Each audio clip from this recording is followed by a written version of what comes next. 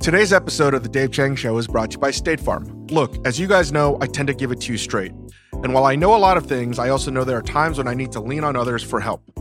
When it comes to insurance, State Farm is the one I count on. I love that they make insurance easy. You can monitor your coverage, pay your bill, or even file a claim with their app, which was just awarded Best Insurance Mobile App of 2019. And thanks to their network of 19,000 agents, you'll have someone local to walk you through options and help you choose a policy that truly meets your needs versus cookie-cutter coverage. But what I appreciate most is that they don't mess around. They don't bother with gimmicks or games, just helpful guidance you can rely on. Go out and get the insurance you deserve. Get State Farm. Like a good neighbor, State Farm is there. Get a quote or find an agent at statefarm.com. And now, The Dave Chang Show.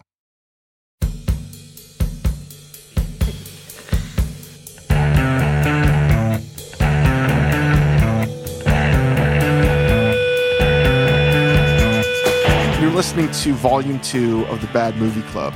Chris and I recorded this weekend with the wonderful, amazing, hyper-talented Joe House of Carbs. I can't do it. He's just too fucking good at it.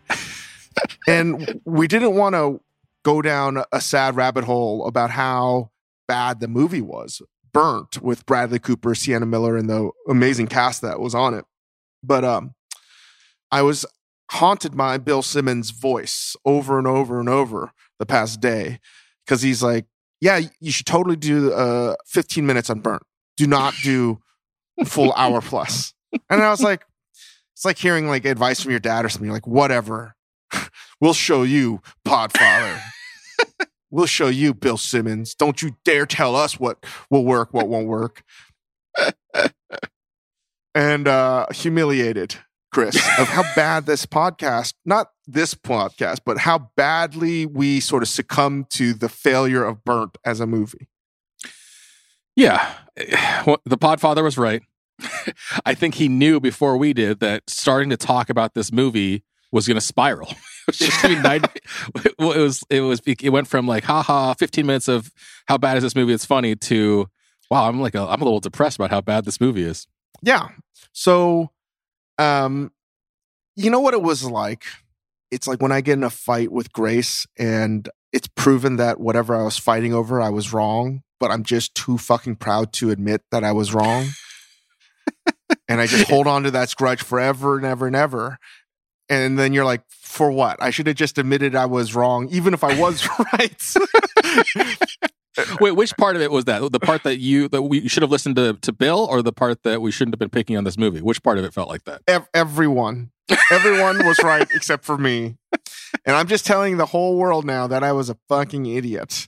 My analysis should have just ended at this. Burnt really should have been A Star Is Born, and A Star Is Born should have been burnt.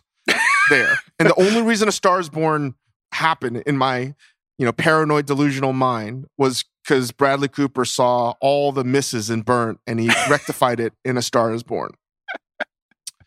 So I wanted to tell you exactly sort of what happened. All right. So we got the wonderful Joe House, and I'm going to tell you, we're going to condense our 2-hour conversation to probably like 20, 30 minutes.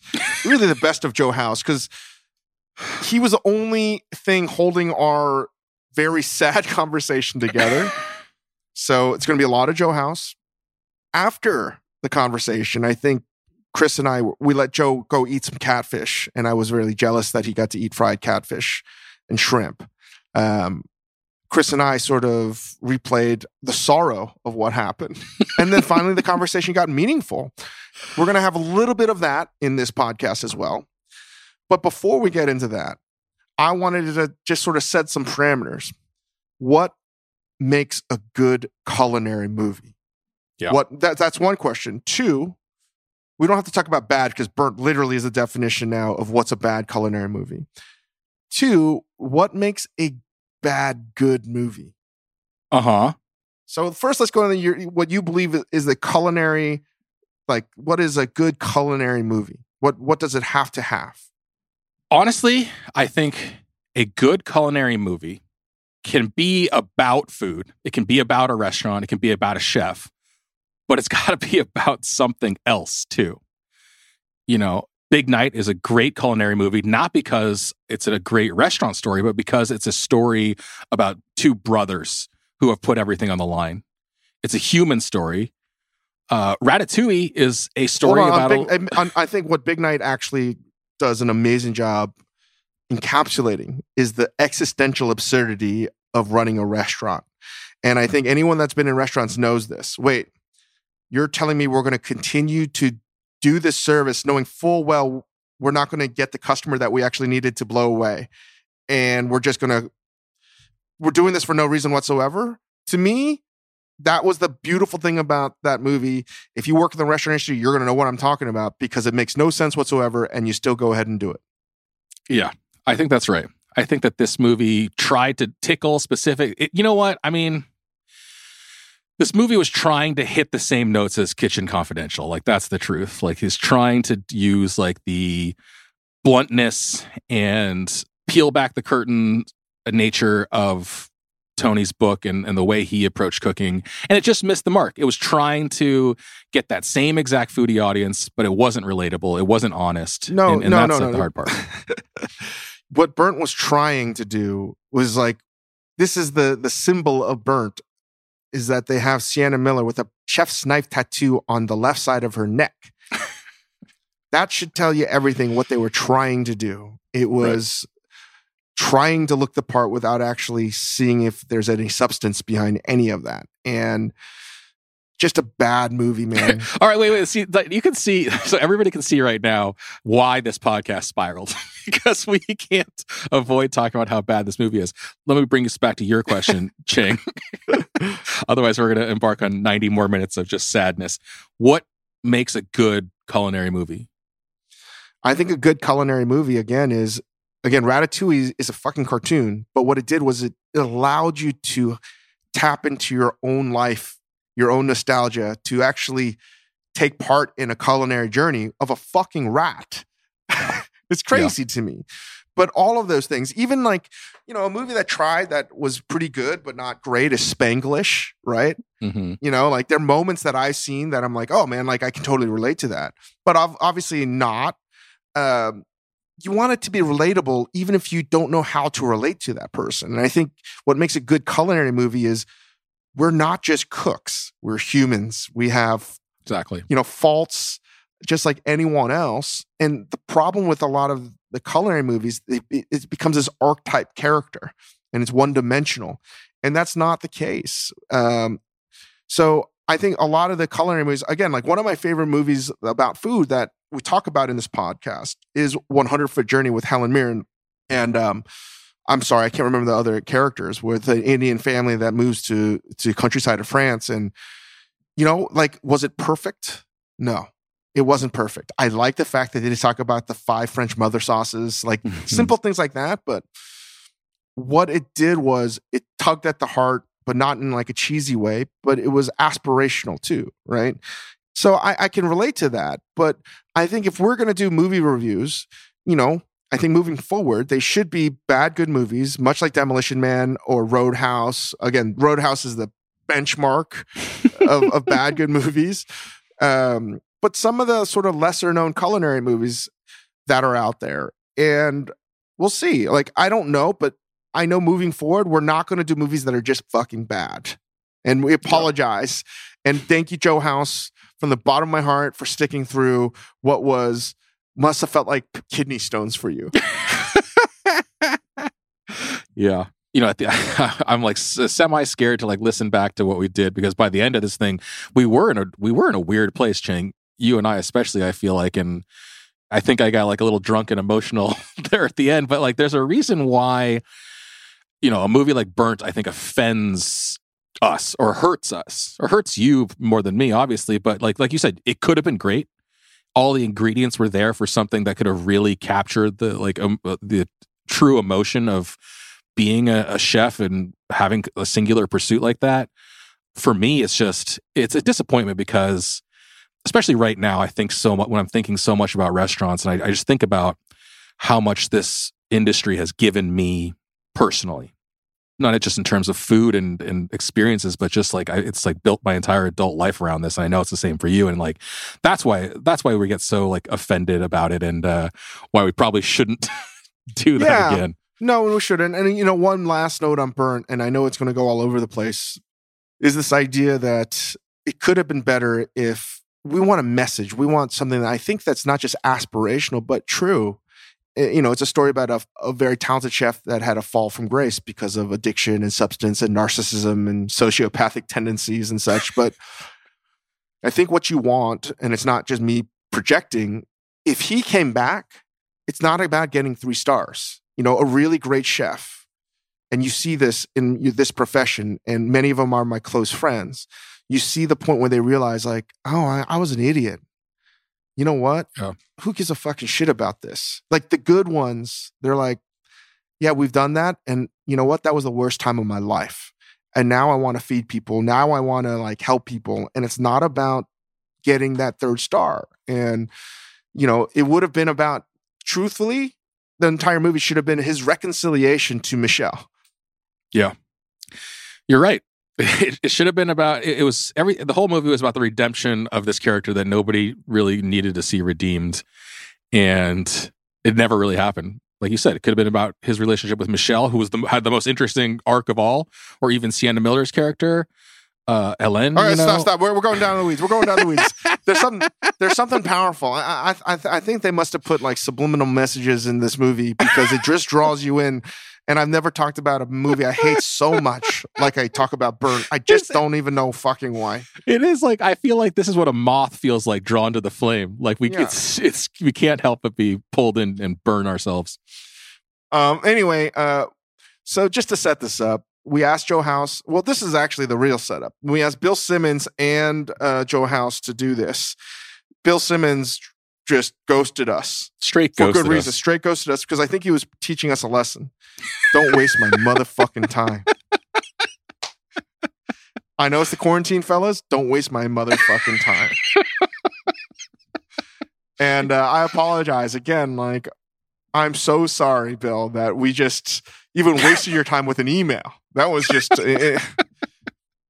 God damn it. And Joe House, the most pleasant, loving person with some real good hot takes in this.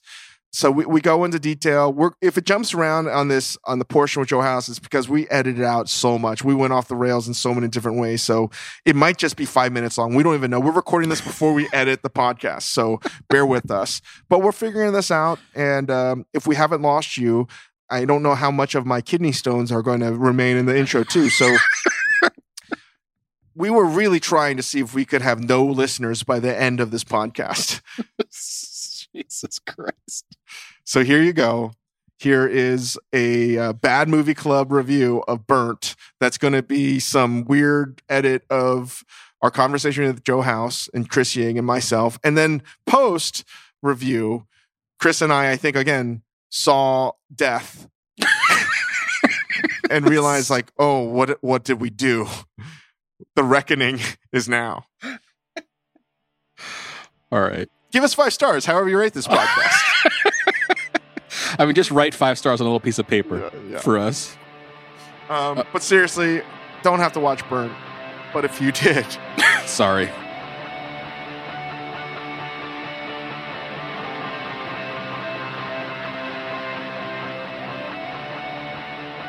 If you don't know, we've done Bad Movie Club with Demolition Man, and this is our second foray into it. A lot of positive reviews on Demolition Man, by the way. I thought it was one of the worst podcasts we've ever done. But so the first time around with Demolition Man, we tried to convince our producer, Isaac Lee, of the merits of Demolition Man. I don't see a similar case being made this time around for the movie Burnt. Are any of the 3 of us going to take up the flag of Burnt here? No chance. It's a movie that I was so mad that I even suggested that we watch this because I had to watch it again. Ying had to watch it twice. Joe, have you?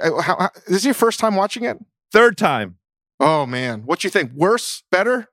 Way worse. It was torture. It was the 2 times I've seen it previously. My attention has been on something else. It replaced sports. It was late night or something, and I stumbled into it and I was like, oh, food movie. The very first time I watched it, I was like, oh, I'm interested in this because there's going to be some delicious food. And I was like, this is dumb. It's all cliched. The second time I sat down and watched it all the way through, I was like, oh, this sucks. I'm sorry that I wasted 100 minutes that way. I watched it again last night to be ready for this podcast. I'm mad. I'm mad. I'm going to say bad things about Bradley Cooper. You're mad. I fucking bought this movie. I bought it twice. I bought this movie 2 times because the first time, whatever, the service didn't work. So I spent $30 on this movie in the last week. But let me ask you this. So, House, did you didn't see this in theaters? No. Chang, when this first came out, did you see it in theater? Did you rush? I avoided this movie like the plague. Did you rush out and see it? They sent it to me as a screener because they wanted to know if I wanted to talk about it positively. And I said, no, this is a terrible movie. I cannot do it. So you saw it very early on. House, when did you first see this? Whenever it was on the cable circuit. So sometime in the last couple years for sure. I'm kind of stunned by what Chang just said though. Because it was one of the questions I had. They sent it to you because you're a chef. Yeah. And they wanted your food perspective. Yeah. And they were proud of it. That's stunning about this movie is the food could not be less relevant. The food is such a sidecar in this piece of shit. So there's a quick side note. Okay. So this is good. I think the cast, by the way, it's an all-star ensemble, right? Uma Thurman. Really is. Emma Thompson, it's unbelievable, the Oscar winners and the caliber. Sienna Miller is an amazing actress, one of my favorite actresses. So I want to shout out Sienna Miller because this is a true story. I recently, I would say 2 recently, I met her at a party. We have a mutual friend, and I did not say a word to her. I spoke to, a couple of the friends that she was with, but I wasn't able to talk to her because I just think the world of her as an actress in all these other movies, but I couldn't look at her with a straight face because of the movie Burnt. I couldn't. So I tried to not talk to her because, I guess I was intimidated because she's this big celebrity, but also I couldn't look at her and not see her in the role. I never thought I'd ever see her in my life to begin with, so that was weird. And sure. Her character in the movie made it seem impossible that I could ever look at her in any way other than the sous chef character in the movie. So I doubt anybody is going to. I would highly advise against anybody listening to this podcast if you haven't seen it. But if you are, should we do a little synopsis of this thing? I think you might be the best person to do it, Chris. Okay. You didn't want to do it? I thought somebody else was going to jump in. Okay, I got this. This is the first time I've seen this movie. Actually, I had avoided it. I watched it twice. I hate it. But here it goes. Here's what this movie is about. Bradley Cooper plays a character named Adam Jones, who is a chef.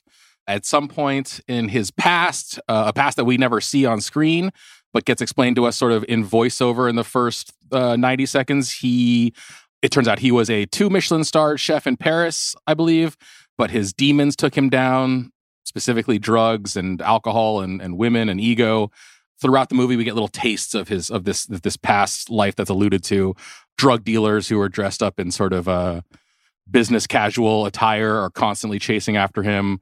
He may or may not. I think he impregnated the daughter of his chef mentor, who was the very creatively named Jean-Luc.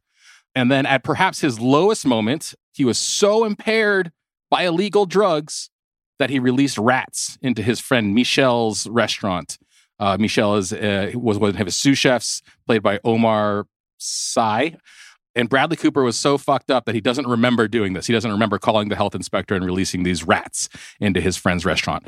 So we find our friend. You're missing the best part.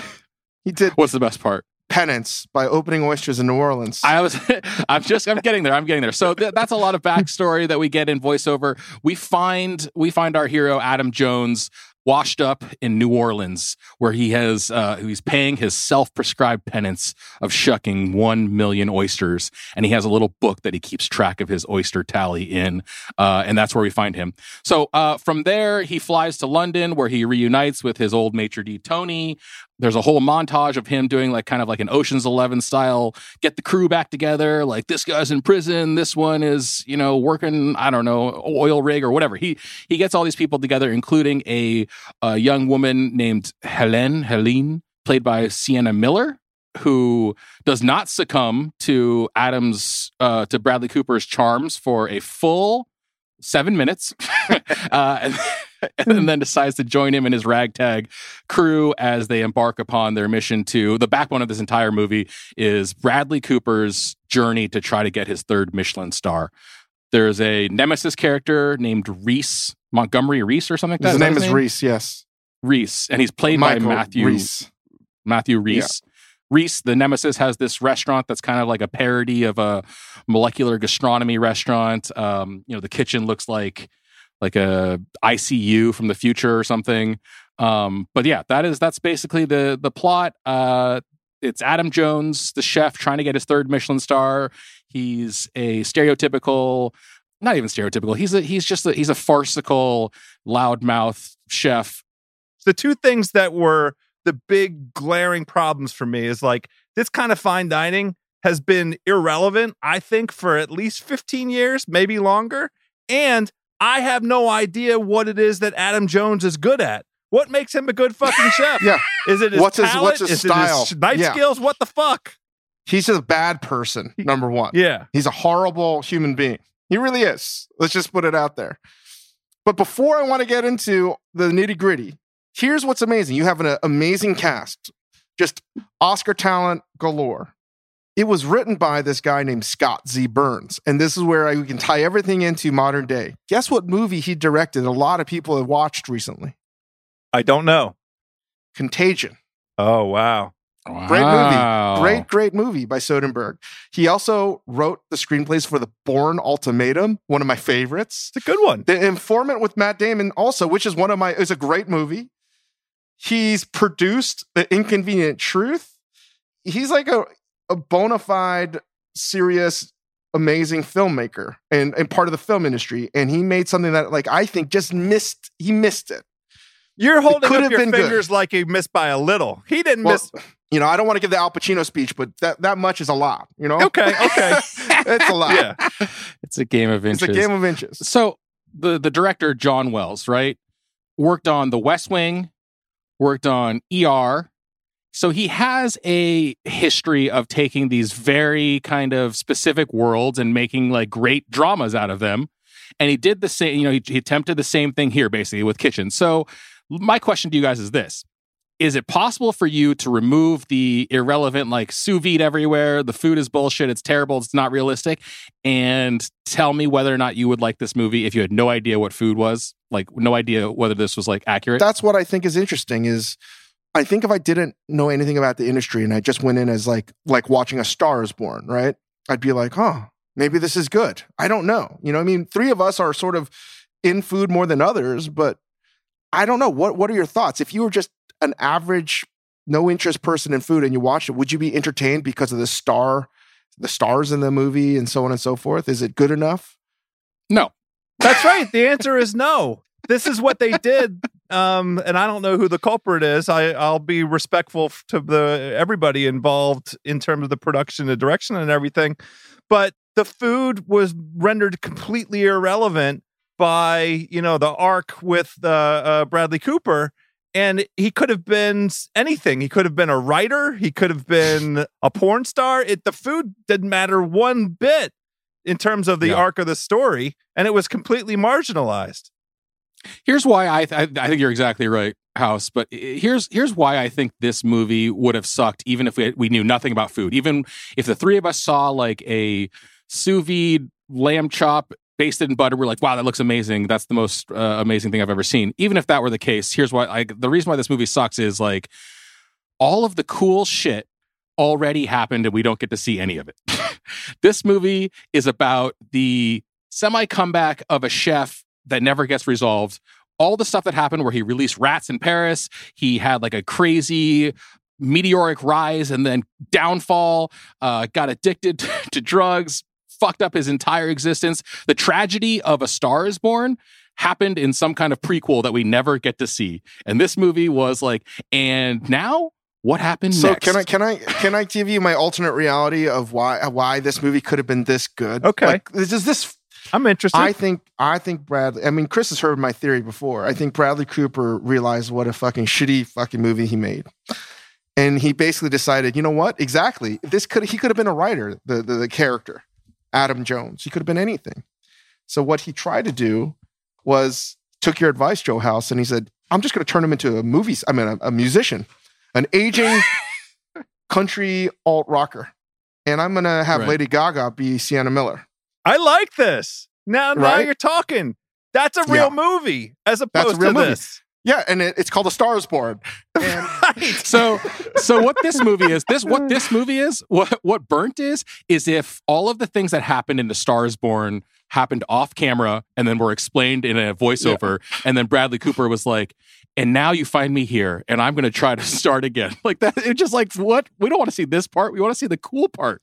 That's right. We miss all the cool part. But I wanted to get a little bit in order because my notes go in order on this. I want to go back to the beginning. Let's go. Let's start from the very beginning. Let's start from the beginning, Chang. It takes place in House. If you haven't been to this restaurant, it's one of the great, great restaurants in New Orleans. It's Casa Menos. I haven't been. I don't know if I'm pronouncing it right. I didn't know. It's a real place? Yeah. It's an amazing oyster house. Amazing. And Casa Menos. And it's one of my favorite spots the last time I was in New Orleans, and it is a real bona fide oyster shop. Oh. Now, I did my actual math. I can't believe this. 1 million oysters. And I'm going to give him the benefit of the doubt that he's going to shuck 1,000 oysters a day. And I don't think that's possible. I do not think that's possible without developing severe carpal tunnel syndrome. And honestly, 200 to 300 would be a lot for one person to do in a day. I'm going to give him the benefit of the doubt and say he's a prodigy of oyster shucking. Yeah, he's Adam Jones. Yes. I'm going to give him that. I'm also going to give him the fact that he's going to work 1,000 oysters a day, and he's going to work 6 days a week because he already said back in, when he worked for Jean-Luc, he was working 20 hours a day, 6 days a week. So that makes 6,000 oysters a week. 6,000 oysters a week divided by 1 million with the time and the week. So it takes 8.3 hours a day to shuck 1,000 oysters. With the math that I did, and it's actually accurate, it's 166 weeks at 1,000 oysters a day at 6 days a week. That means 3.2 years. At the best case scenario, at 30 seconds an oyster too, right? That's 30 seconds an oyster. Like, I'm giving the benefit of that across the board. The reality is, it's probably 5 to 6 years if you wanted to do 1 million oysters. I did you one better, Chang. Because I think we all did the math on this. But here's the craziest part. Because you're right. And you would know better than anybody in the world. 1,000 oysters a day is fucking bananas. The last day, so when we catch Adam Jones, he's going to his job. He's got his little booklet where he keeps track of all the oysters he's done. And this is his last day of penance. He's going to hit 1 million oysters today. I paused it. I looked at the screen and I did the subtraction. On that last day, he had to shuck 3,304 oysters. And if like, maybe it's edited wrong, but it looks like he's done before 10 a.m. And he fucking walks out. 3,300 oysters. That's just like not possible. Like, I just don't understand why that would happen. And that made me mad right off the bat. I was like, this is not believable. And that's what Chris is saying. They're trying to make it believable, but it's not fucking believable. It just isn't. I'm sorry. There's no fucking way. Yeah. And I'm a really good fucking oyster shucker. There's no fucking way. 3,300 in a day is way too many, Chang. That is crazy. The shame of it for me is those oysters and him eating that oyster was probably there's one other scene that we'll get to when we talk about the food. But that was 1A or 1B of the most compelling food moments in the whole effing movie. Absolutely. And then there's this other element there where like he's supposed to be like paying his dues, right? Like he fucked it up. He's trying to pay his penance and become a better man by shucking 1 million oysters. But then he shucks number 1 million. He slurps it down and then he walks out of his job with no explanation. You know what? You know what, dude? You are not rehabilitated and you are denied your fucking parole, dude.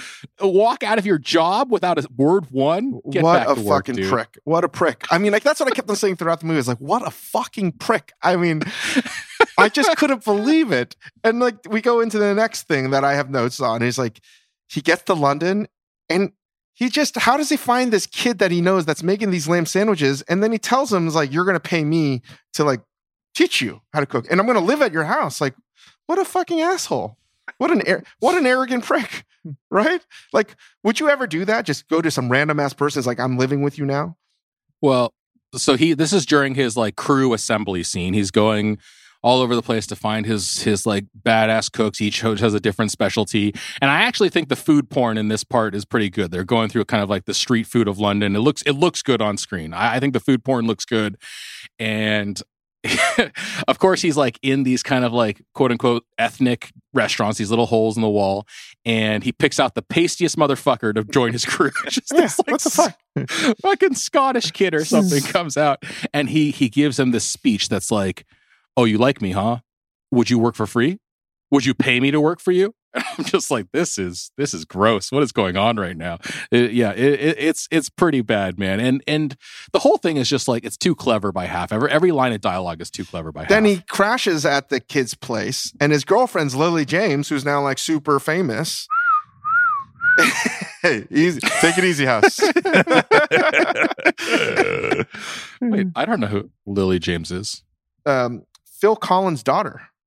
Oh my goodness gracious. I didn't know that. Yeah. I think I'm right. Am I right? She is... I have slow internet here. We'll just say it's true. Don't worry about it. Fine. Phil Collins' daughter. Terrific. Let me just edit this Wikipedia page to say she's Phil Collins' daughter. Am I right? No. Oh, fuck it. It's fine. Everything's true now. It's true. Everybody drink Clorox and shine flashlights in your mouth and it'll kill So Corona. he's staying at his place, and they go in the Michelin fucking 1-star, you're amazing. 2-star, you're like Obi-Wan Kenobi. 3-star, you're Yoda. Like, no, that's not, sort of, I guess I could, if you had to really reduce it and be reductive, maybe. But here's my really like nitpicking of the food on that scene. He makes them food. Number one, who makes escargot? What kind of fucking asshole makes escargot at someone's house that you're crashing at? 2, Yeah. this is a line he says. He whips up a ricotta toast and says, I picked up all these summer vegetables. You know what's not a summer vegetable? Peas. I'm pretty sure, having lived in London before, their spring coincides with the East Coast of America's spring, and peas is a Mayish type of thing. Like, no, he was wrong. So I just, like, these are the things. If they're going to try to make it super accurate, make it fucking accurate. And that's what, again, made me really upset. So I think at this point he has, we've met Bradley Cooper. He's washed up. He's shucked his million oysters. He is the fastest oyster shucker by a factor of 100x. He flies to London to start a restaurant. And we should mention, he partners up. He partners up with his old maitre d'. Who's in love with him. Tony, who is in love with him, played by the actor Daniel Bruhl, who is Zemo from the Captain America movies. Oh, how about that? Here's my question for you guys. What country is this fucking character from? What is this accent? What accent is this? He's supposed to be French. Please. He's supposed to be French. No, he's not fucking French because he doesn't speak French. At one point he says, he's like, my French is rusty. I don't speak French. Wow. House. It sounds to me like a bad, like, English dialect, like, something from the countryside kind of thing. I think we should have got like a linguistic expert on here, because this motherfucker's accent changes on every scene he is in. It is absolutely crazy. House. Let's just go back a little bit. If you and me ever go split a Whopper at a Burger King, yeah, and if I ever give you a speech that basically says, like, you don't know what cooking is, this is peasant food, you know, blah blah blah, like, the French food that you make is actually peasant food and all this shit, and I start pontificating, I want you to kick me in the balls with a hammer. I'm gonna kick you in the right ball because the left's already been through enough. But you got it. I promise. I will do that for you. Listen, if I got that speech, I swear to God, I would. If someone even said that to me, I would get so violent. I think I don't know what I'd say. This is the most. I'm going to stick my head in the lion's den here. There was a moment. Listen, I was 3 sheets to the wind when I watched this movie the first time. I'm half a bottle of gin in as we're talking about this right now. But Chang, there are a couple moments in here. The lines are forced. They come out of context. But I was like, Dave Chang has said some shit like that to me before. No way. Well, let me ask this. Why did Tony the maitre d' have to be gay and in love with this jackass? How's that help the story any? How's that advance the fucking story? What relevancy does it bear to the arc? But here's to me is actually the biggest tragedy that was missed. You know what would be a better movie, actually, is where Michelle is the main character, someone that got fucked over by a guy named Adam Jones. That is 100% it, Chang. If Michelle, the chef who Bradley Cooper releases rats into his restaurant and he gets shit on this entire movie, if he is the main character, this movie is fucking gold. Then you have a chance. Yeah, and we're going to jump to the scene, jump ahead, because you know the best part of the fucking movie was when Michelle sabotaged Adam Jones. I was like, fuck yeah, dude. That's exactly what I would have done. Yeah, man, you ruined my life. I would make this my life's mission to ruin him in some form or fashion. So that is actually, I'm glad you brought that up, because so what Michelle does, he's been biding his time. He agrees to, when Bradley Cooper sees his old sous chef, Michelle, for the first time, they embark on a very slow speed chase through the streets of London. They fight, they make up. Michelle agrees to join him again as his sous chef. And then it turns out way, way, way down the line that he's been plotting this all along, that he's going to get his revenge, that he's going to put cayenne in the, whatever he put it in. And Chang, if you know what he put it in, I don't fucking know. Put it in the pomme puree with the beef in the little glass goblet. It was a little glass goblet of pomme puree that has a streak of cayenne in it. But I think that if he's the main character, that's the best fucking part. The movie of this really should have. First of all, let's just be honest, it's a way more compelling story if you actually have a black person that's at the top of his profession kicking ass and then getting sabotaged by this fucking white motherfucker named Adam Jones. Yeah, that's right. That's right. And that's actually some real, you tell the story if you know it better, Chang, but that's like a real, that moment to me, it seems very kind of unrealistic. I think fantastical to an outside audience, but that's some fucking Gordon Ramsay, Marco Pierre White shit right there, right? Stealing the reservation book. Yeah, but they also don't understand how sabotage is a real thing. Do you remember that story though? Or was it Marco Pierre showed up at somebody's restaurant and stole their reservation book off?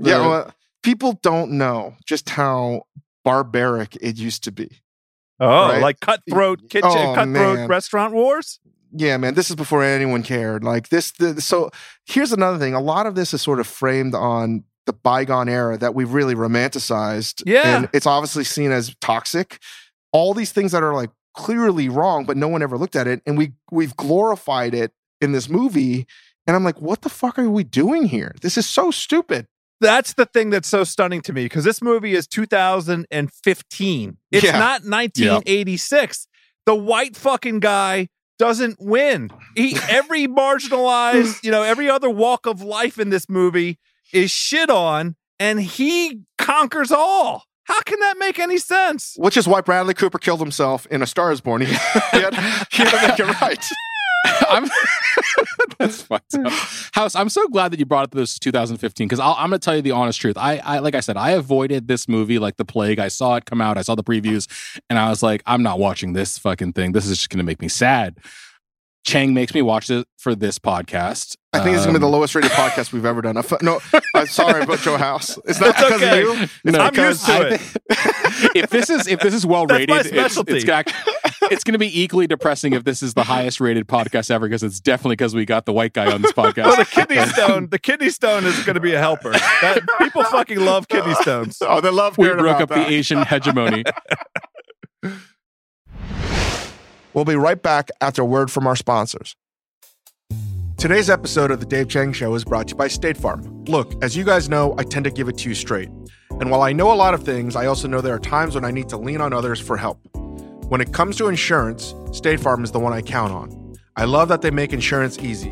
You can monitor your coverage, pay your bill, or even file a claim with their app, which was just awarded Best Insurance Mobile App of 2019.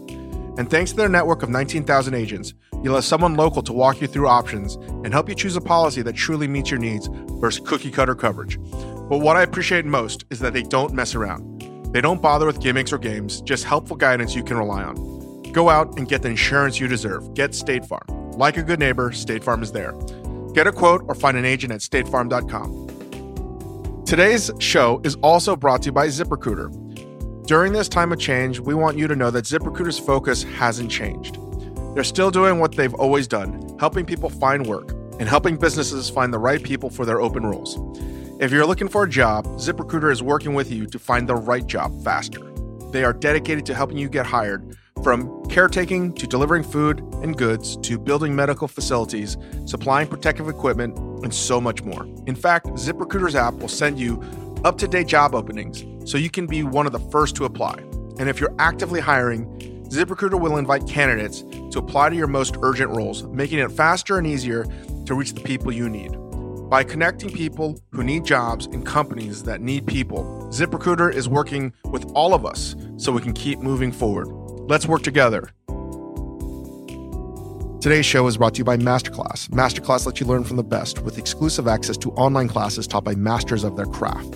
You can learn how to cook California cuisine by Alice Waters, Mexican food by Gabriel Camara, Italian food by Massimo Bottura. These are all amazing people. I'm lucky to call them my friends: Thomas Keller, Wolfgang Puck, Gordon Ramsay.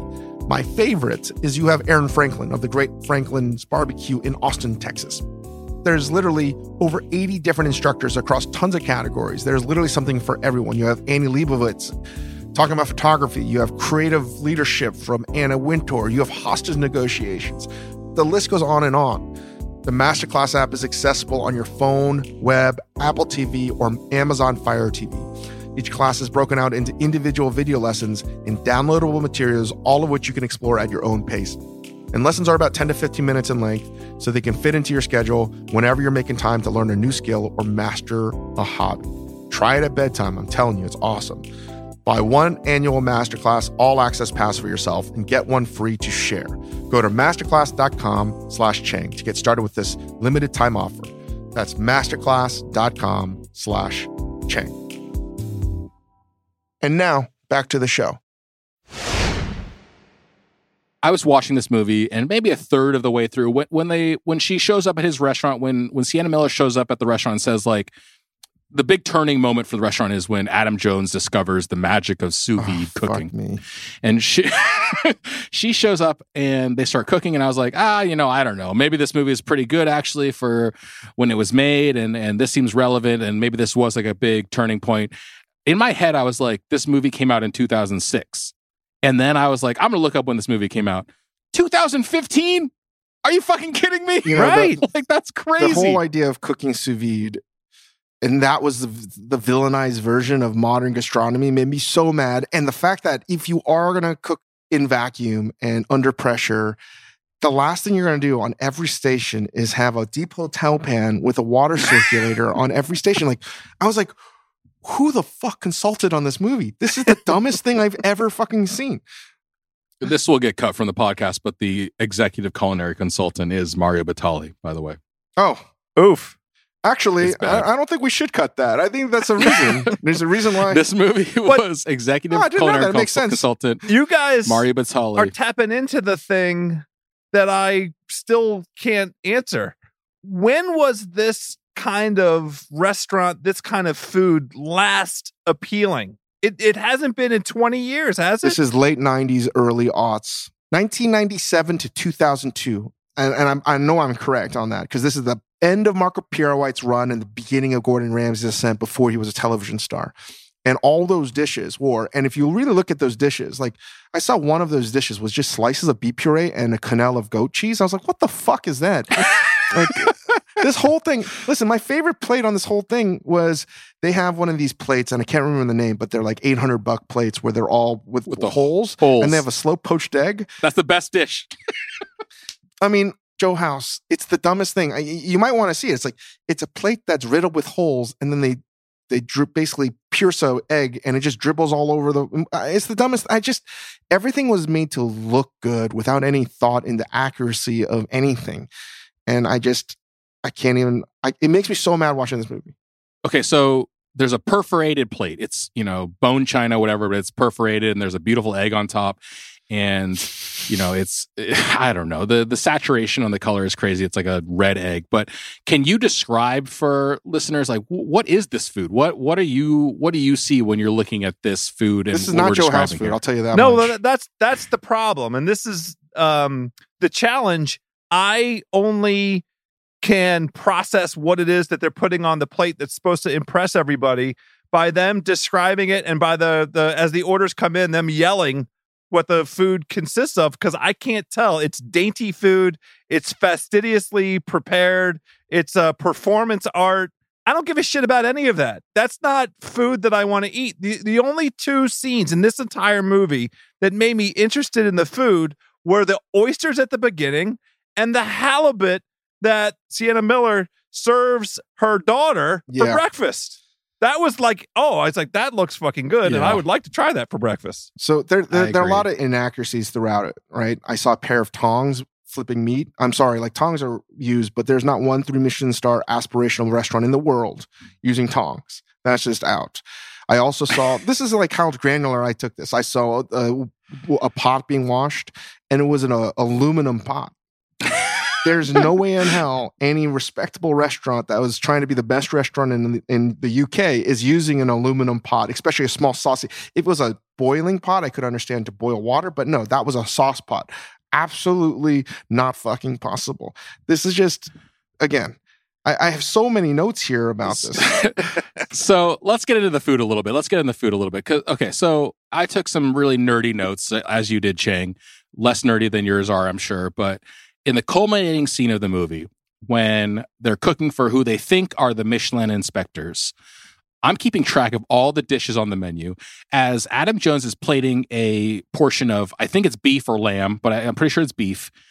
He's calling out all of the dishes on the menu, and I started keeping a running tally. On the menu at what is supposed to be a 3 Michelin star restaurant, he calls out pappardelle, foie gras, halibut, pigeon, sweetbread, burrata, toast, lamb, scallop, halibut, rack of lamb.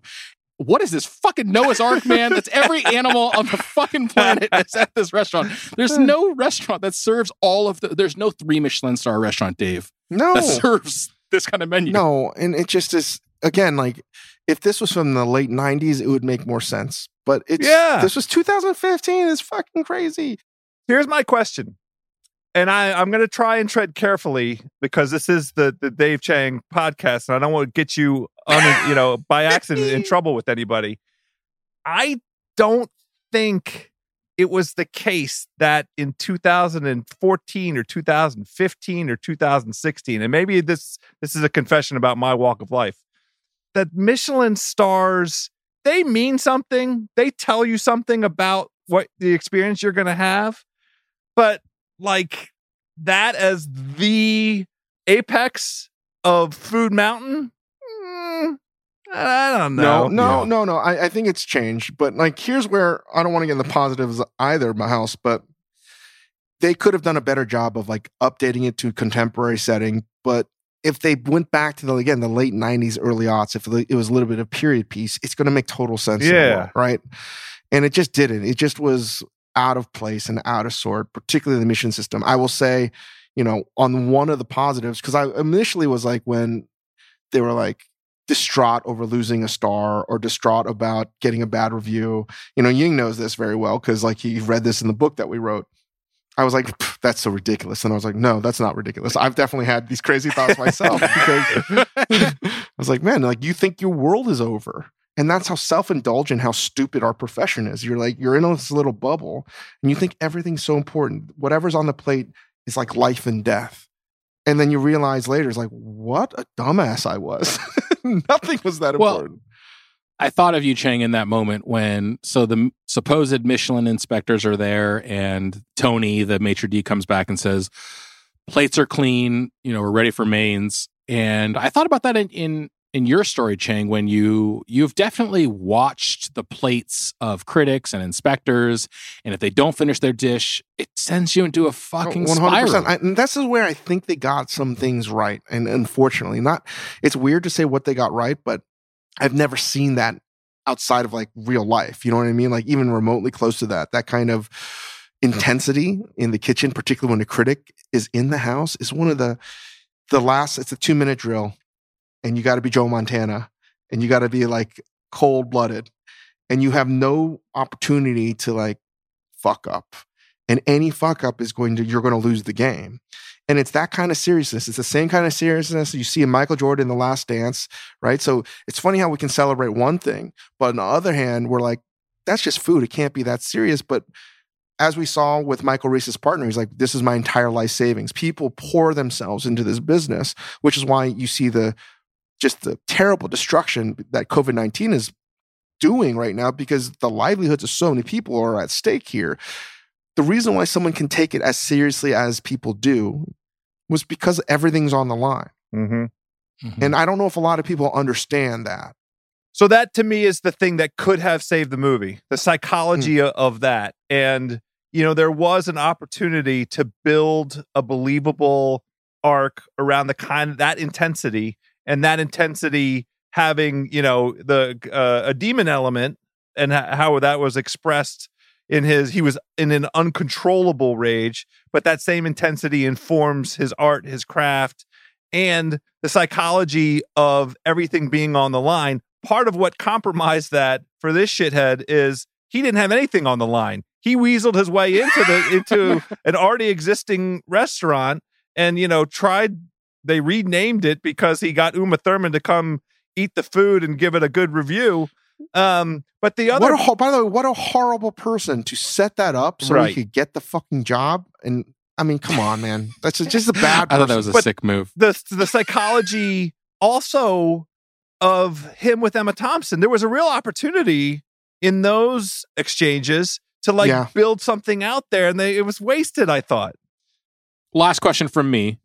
Do you two have any pros, any moments that stood out to you from this movie that hit you as rang true emotionally or anything like that?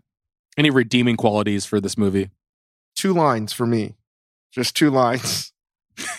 Because this is how Joe House is for me. You're better than me, but the rest of us need you to lead us to places we wouldn't go otherwise go. That's a good line. It's a good line. I agree with that.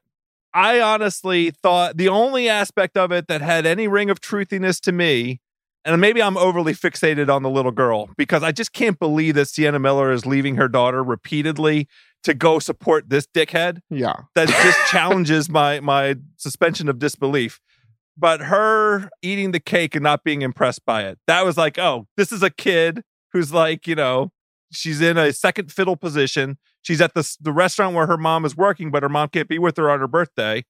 They whipped her up a cake. This cake's not the best. Not the best I ever had. That felt true to me. That scene with the little girl also had really, truly the best line in the movie, because if you're a real foodie, you're going to know what this means. When the little girl says about the gravy, oh, this is just gravy. And then Tony says, no, this isn't gravy. And then he says, actually, this is gravy, because it just summarizes the stupid cycles of food trends so clearly. Yeah, he goes like, we don't call that gravy anymore. Well, actually, we started calling it gravy again, which is literally the greatest encapsulation of food media I've ever heard. Yeah, I don't know. There are little touches throughout. I feel like there's a moment where Adam Jones, Bradley Cooper, is eating in his nemesis Reese's restaurant, and Reese comes out of the kitchen to come sit at Bradley Cooper's table, and he sits down, and the waiters immediately bring him a second glass and pour him a glass of water. And I was like, I've seen that happen, and it's a tiny little tick. It's a tiny little moment, but like a properly trained. They don't do that at my restaurants. Staff. They don't do that. Yes, they fucking no, do, Dave. No. I've seen that shit. They come out and they say, "Chef, can I get you something to drink?" And you say, "No, I'm good. Oh well, maybe an old fashioned." There are just all these things that made me so mad. And the last real food faux pas was when Reese was making an omelet for drunk Adam Jones, and he makes an omelet, and you see eggs still stuck in the pan. 100%. Unbelievable. Joe House, you just, even that is I not know. Possible. Yeah. No effing way. I was so mad. Yeah. You can't do that. It's crazy because they're trying to make a bit of food porn there. They're trying to do, and this is it. This is like, it's perfect, Chang. It's a perfect encapsulation of the movie because they're trying to, I think in chef community, like making an omelet is a real signifier. If you can make a perfect, proper French omelet, you know what you're doing. And so they're doing this. And it's kind of like, if you're a foodie chef, you're supposed to be like, oh, they're doing it. But exactly what Chang is saying. And before that, he fucked it up too. Reese fucked it up. You're not supposed to use a fork in a non-stick skillet. you can use a fork and a black steel the old school French way. So whoever made the script and the food consultant, they didn't tie the two separate histories together. So they fucked that up too. Yeah, they did fuck it up. But so he turns the omelet over onto the plate, and I cannot stop seeing this chunk of omelet still stuck to the plate, to the pan. And it's infuriating, honestly. That's the word, infuriating. One last, there is one positive, and I couldn't believe it. One thing they actually nailed, I feel, when I've seen a healthy kitchen that's very serious, is what is actually depicted at the end of the movie. People are doing their jobs. They don't have to ask, I need this, I need that. It's just a good basketball team. Everyone's doing their job. And there's a sense of healthiness. It's healthy competition. But in that moment, I was like, that is actually the goal of what you want a kitchen to be. And I couldn't believe that. If they nailed that part, the last 5 seconds of the fucking movie. When would you guys ever watch this movie again? Is it even like if you're stuck on an airplane? No. Like, how is this possible? No way. There's 10 million things you can do on an airplane rather than watch this garbage movie. I would only watch it if somebody paid me to watch it, and I got to sit with Bradley Cooper and tell him what I thought of it. Then I would watch it again. On a totally different note, like we're going to really edit the hell out. This is going to be the best editing job anyone's ever fucking seen in their life. Sorry, Isaac. No, Isaac, I'm not sorry. You need to work harder, buddy. Slacking off. What are you eating in quarantine, Joe House? Oh, yeah. Good question. Thank you for asking. And before I describe to you what I've been doing, I want to thank you for what you've been doing on Instagram. It is, I don't want to think about the coronavirus as having silver linings, right? It's very weird, surreal way of processing life right now. But seeing you, Dave Chang, in a kitchen with regular stuff and the chicken thighs from earlier this week, you microwave chicken thighs for 8 minutes. Welcome to my world. That's right. So it's an incredible opportunity to see you. And, Kenji Lopez Alt has been doing, he's got a GoPro on his head. He's cooking in his kitchen. It's like this, it feels very, I don't know, lucky's the wrong word for it, but intimate to see, because we don't see you this way. We don't have this opportunity to see you cook. You know what I mean? I've never seen you cook. Like we've eaten together a lot and we're pals and we have pal experiences, but now I get to watch you like cook in a kitchen, and it could be my kitchen, right? Joe House, truth be told, Joe House did see me one of the very first times he met me bang my fist on a table in DC. That's true. I was so angry at something. I was like, I just went bang. And he's like, oh. Time for me to go. Gotta go. I snuck right out of there. It was early days at Momofuku CCDC. But I appreciate it. I'm learning how to take video, how to edit. Chris knows this. I think I'm getting a little bit better. But, one of the best things about this house is people are genuinely appreciative of whatever the hell I'm doing. And it just makes me want to keep on doing it. Yes. And really make food that everyone can make. And that's what has to happen, right? We have to humanize cooking in ways that the movie Burnt never fucking did. It's so relatable. That's why I appreciate it. You saying I'm almost out of salt, I can't salt the pasta water. That's fucking relatable. That's relatable. That's real life shit. Running out of olive oil, I was like, fuck, what are we going to do? I was like, okay, we're just going to do it this way now. Yeah. What's dinner tonight, House? Come on. Oh, we ordered in some soul food. It's fried fish. It's waiting for me upstairs. There's some fried catfish up there. Oh. I got some jumbo fried shrimps. House, I didn't know. House, I'm sorry. We that's a big faux pas on my end. What? You can't reheat that. You got to eat that now, brother. No, it just arrived. I'm telling you, I saw my phone. It's not even 15 minutes past. Nobody wants to get off this podcast more than Joe House right now. Wants to go eat his fucking dinner. We're cooking the basics. We're doing steak. We're doing pasta. We're doing Taco Tuesday, huge in my household. So I'm ordering. It feels like there's 8 days to the week now because you can't distinguish between days. And I would say I'm ordering in 4 nights a week and cooking 4 nights a week because we are able to cook. I'm ordering enough.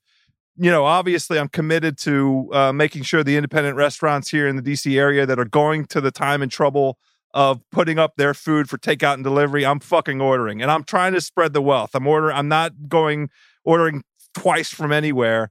but then I have the opportunity to make that into a meal because I'm ordering more than enough on other days. And that's how we're tackling it here in the DMV. Well, Joe House, I appreciate you coming on as a special guest, and I want us to have you back on where we talk about a positive movie that we like that Please, that we should do. I beg you. You know, we should do Big Night. Let's just do Big Night in maybe like a couple weeks or 3 weeks, because what else the fuck does it? But, yeah, I that. commend you for knowing what day Tuesday is, because talking to Dave Chang, he has no fucking idea what day any day is. No idea. And I also wanted to say I love the manly beard, Joe House. I've never seen you with the manly beard, and you look sexy as all hell. You're my Alicia Vikander tonight. I don't know where to go from that. I'll just say thank you.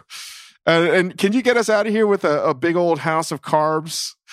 Like, you have the best intro ever. I just can't do it. I'll pimp the show this week. Brett Martin, who I think you know, Dave. We've been talking to him.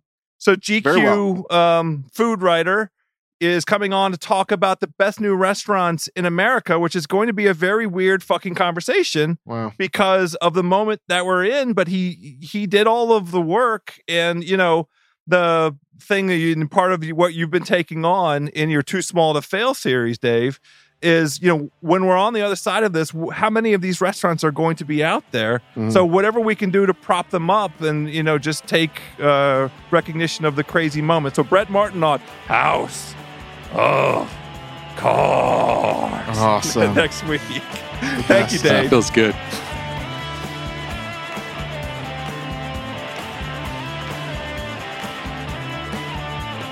I think we need to do the good movies. Like, Burnt is just a bad movie. You know what I mean? Like, it would have been better to do No Reservations, but I think it's harder. You know what? I'm glad. We should maybe just leave this in the podcast. This is me and Chris talking and doing the postmortem of this podcast we did with Joe House. And, we're figuring this out as we go. We just have no idea what we're doing on this, obviously. We're doing 2 podcasts a week, and on paper, Burnt seemed like a good idea until we actually had to watch the movie. And I was like, oh man, this movie's so fucking bad. So, we're telling you what we're going to do. We're going to probably whittle down the great Joe House's podcast he did with us to something that's manageable, because we just did 90 minutes of how bad this movie was, because Burnt fucking sucks. So we've done you one good, is you don't have to watch this movie. We have to keep our podcast recording shorter than the movie as a general rule, for fuck's sake. And I can tell you from my own experience being in Treme, and I like to joke I'm the reason why Treme was canceled after season 2 or 3. I can't remember, but... Well, so can you tell me, Chang, can you give me a sense? So, Burnt had a quote executive culinary consultant. Like, what is that process actually like for you, who I'm sure was asked about what the food should be like on this movie? I mean, even we had Soa Davies, who was the R&D head for Le Bernardin, helping out in Treme. And I'm sure they hired a bunch of people to do this, which is why it was a disconnect. There was no throughput, consistent line throughout the movie. And when we did Treme, food was so important to David Simon and the whole team. That's what made it so difficult to shoot, is that the food actually had to work, taste good. Everyone's eating it. We want to get good reactions, so it's being made consistently. And I've learned that shooting food is one of the most difficult things to do in film, because you have to constantly match shots, and it's not like pouring a beverage. You actually have to sort of match what's on the plate. So it's a nightmare to film. It's not easy to do, but it can be done. And I think just the sheer physicality and the logistical challenges of shooting food makes it hard to do. So we've gotten a little taste of that on the show we're shooting for Hulu, but can you get a little deeper into, just take me step by step through, if you're on Treme, you're on like a scripted show and you're in charge of the food or whatever, like what makes it difficult? Okay, number one is, I asked Simon and Bourdain back then, I was like, why the fuck are you casting me to play a version of myself? And I was you don't tell like David Simon and Tony, like, no. Well, I didn't want to do it, but they're like, listen, this character is playing, working at a restaurant that's owned by a Korean American chef, and we can't find anyone that looks remotely like you. And also, if we can, they don't know how to cook at all. So just do us a favor and play yourself. I was like, fuck. But that was one of the, back then it was hard because it was hard for them to cast. And two, cooking and acting are very different things. And I was able to work with Kim Dickens a lot. And she's an amazing actress. She's in Briar Patch. She's in Fear the Walking Dead. She's been in Deadwood as well. And she's an unbelievable actress. Listen, I'm a horrible actor. And the only reason I was cast is because they couldn't find a large Korean person that knew how to cook. That was it. Not because I fucking was. They were literally in a bind. They're like, you know what? Fuck, man. We just need you to play yourself, right? We'll make it easy for you. Don't fuck it up. Let me tell you what. I'm a horrible fucking actor, and I take everything back I've ever said negatively about actors because it's hard. You know what? I really did learn after shooting Treme for like a season. I was like, you know what's really hard? Saying lines and like shooting a gun. So anyone that did anything, like acting's hard enough, but then to actually like do physical shit and act, God, I had no fucking idea, let alone remember your lines. And they would give me these fucking lines that were like 2 sentences and I'd still fuck them up. And they're like, don't worry, we'll edit it. You'll look like you're saying a complete sentence. And I just was so nervous, and it's hot because you were in New Orleans and you're in a kitchen where it's also on a stage. So everything is like, I took a drop of acid because the walls would move, and then you shoot a scene and then you got to shoot it again from here and do the same thing over and over again. And I always would feel so incompetent because I'm working with this world-class actress who they give like 3-page soliloquies. And she was doing it with like no problem. And I was like, I would always ask her, like, how are you remembering this? How do you remember your lines? It's unbelievable. I feel like I always joke I was Rocky Balboa in Rocky when he shot that commercial. I just couldn't say the fucking lines. Can I just say, I remember one of your lines was awesome food, chef. Yeah. Because they actually had to rewrite it because, like, wow, you know what? We should have just cast any Asian guy. This fucking knucklehead. Wait, so tell me what makes it. Again, it makes it hard because you have to act and cook, and acting and cooking are 2 different things. Plus, when I say match the shots, again, this is from my perspective. You're cooking something, and you could say everything right, but then you have to do it again at a different angle, and then again from a different angle, and then again from a different angle, and then from sometimes 4 to 6 angles. So if you're going to shoot like what was a 30-second scene, that could take 6 hours. Yeah. It's painstaking work, and I just don't have the patience for it. And that's what makes it hard, because acting and cooking, like, you actually have to look real enough. And it's not like you're going to find someone that's going to be a stunt double to just do it. Because a lot of those scenes in Burnt are just cuts, It's like Bradley Cooper's really not doing that to the cake. You know what I mean? Like, you don't want that. That's just like, you want a sense of believability. So, a lot of the cooking that we were doing, like, Kim was actually making. And I was like, how the fuck are you doing this and acting? And that's what makes it hard. I don't think everyone can do that, because it's not like you can act and cook, even though I tell a lot of cooks that I think you're an actor stuck in a role playing the role of an actor.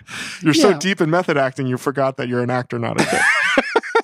I think that's what, but that's right? Like, it's still a foreign enough world where there's just this like disjointed thing between like the cooking scenes and the acting scenes, right? Like, I think that's what you're talking about. When an actor doesn't have to like pretend that they're a chef, pretend that they're cooking, they're much better. And it's easier to pretend like you're a musician, pretend you're a painter, pretend you're a writer. But like a movie like Burnt gets it wrong because you're trying to serve 2 masters. You're trying to be like, oh, we got this deep foodie cred because we use sous vide, but we're also trying to like show some real emotional genuineness and authenticity. And I think like that's what makes it hard. And like, I don't know, like, how many, like, you love what? How many cooking movies do you actually like? 2, 3? They're really not that many. And I know a lot of people are trying.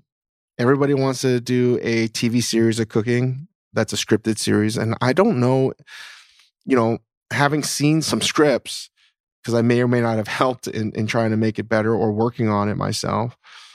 It's hard because so much of cooking is like a Seinfeld episode. It's about nothing. It's about nothing. It's about repetition over and over and over again. And they think that there's all this sex, drugs, and rock and roll. And I assure you, that's not happening in most high-end kitchens. I can't speak for a lot of kitchens. I've worked in a specific kind of kitchen most of my life. Everyone's like, oh, the sous chef wakes up and he's getting a blowjob in the walk-in. I was like, no, that doesn't happen. It doesn't happen. And then they're going out to dinner and this cook is like just macking on all these girls. And I was like, no. They don't care about that. That doesn't happen. I tell you what happens. Most of the cooks are getting drunk at a bar because no girls want to talk to them and vice versa. Yeah. It's like, it's so mundane that I think Hollywood can't believe how mundane it actually is. You have a bunch of people that, it would be like, could you make people that collect comic books and sell comic books exciting? Yeah, but I think you got to the core of it right there is I think that people in Hollywood don't believe in cooking. And we've had this experience, Chang. Like we've had this experience like pitching shows, talking about the restaurant world, trying to get people to understand that the human drama, the intrinsic value of people who know deep down inside, deep down inside, you've said it to me many, many times, that what you do ultimately becomes shit. Yeah.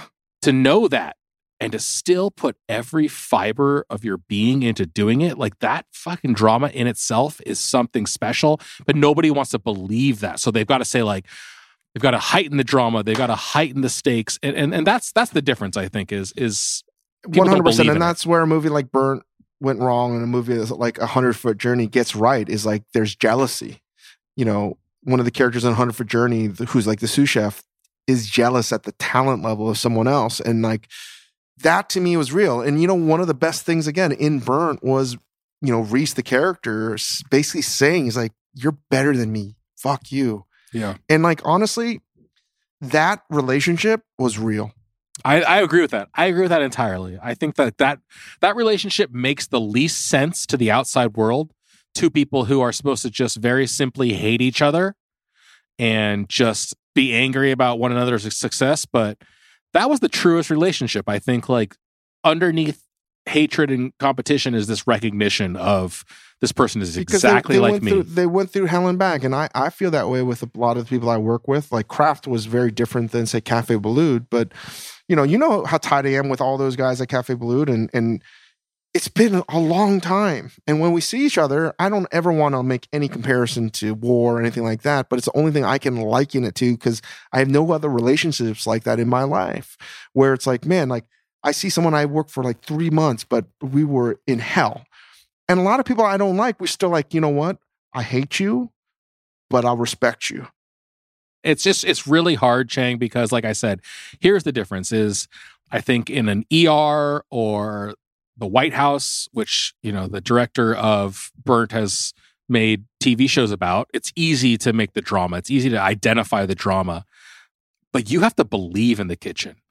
And you and I had a podcast with Wiley the other day, and I didn't say this to you guys in the podcast, but what I think unites you two, or any chef that I really admire, is this unwavering and true belief in food, in kitchens, in restaurants.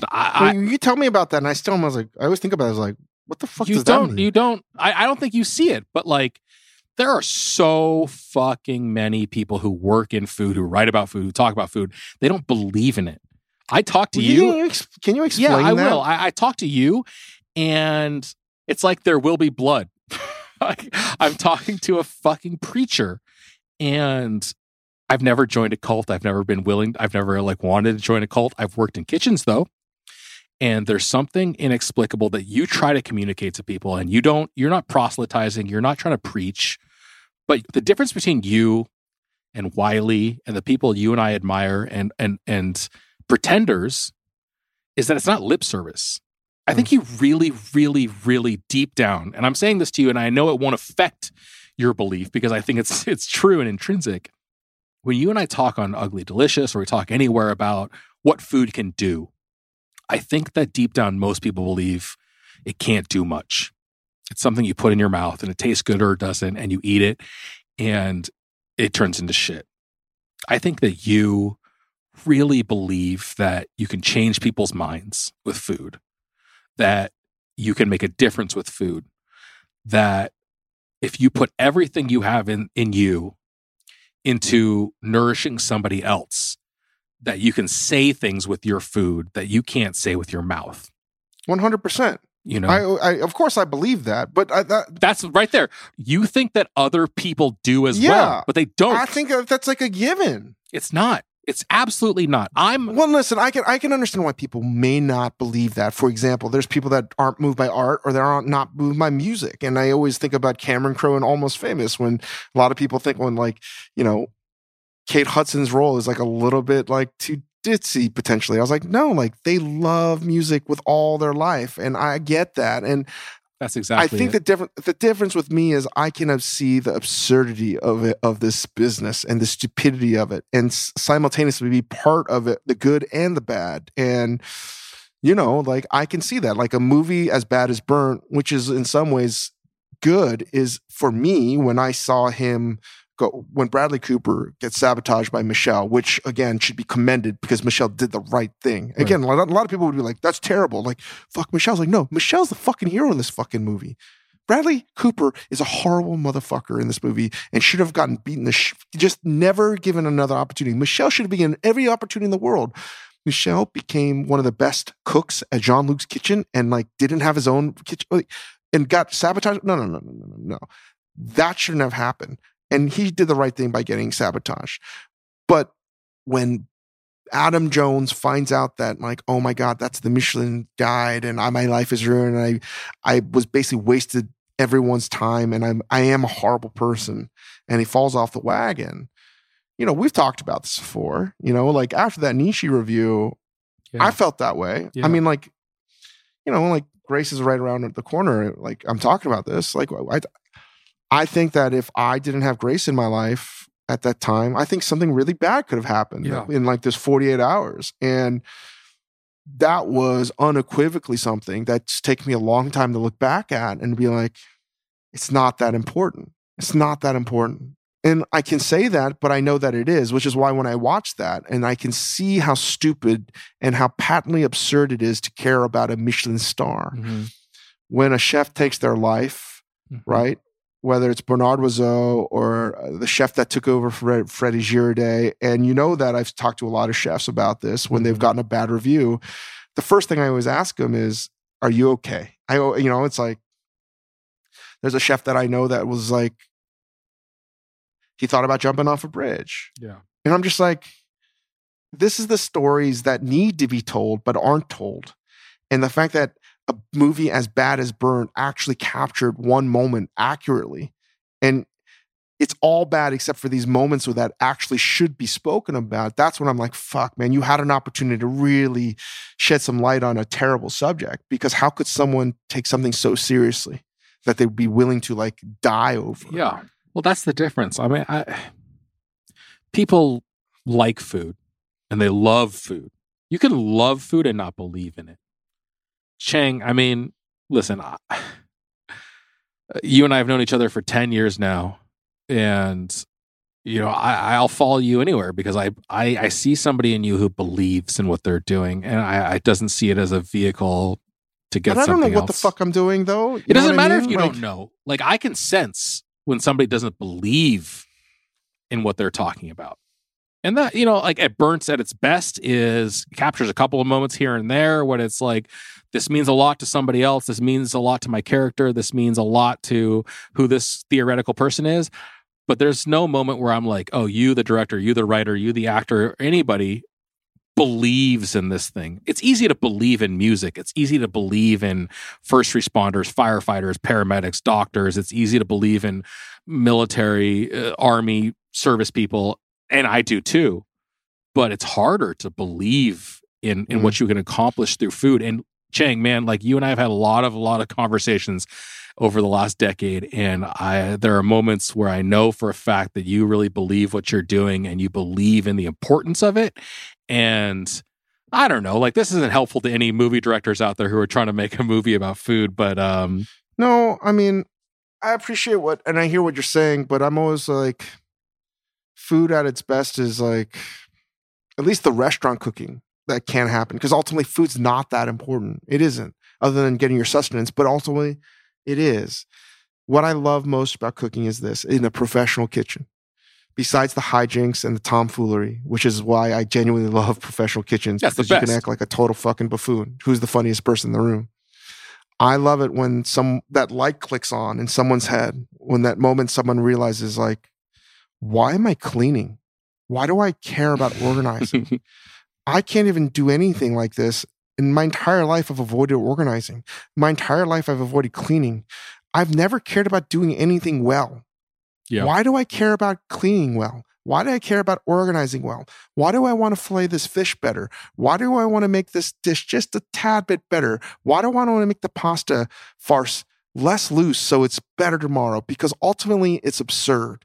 You're going to eat it and you're going to shit it out, right? All of these things. It's like this beautiful thing of existential absurdity wrapped into fucking food. And it's very, again, I think, I always think like a mandala by Buddhism. It's like, why would you spend all this time to create this sandcastle only to blow it away in a ceremony? It's so dumb.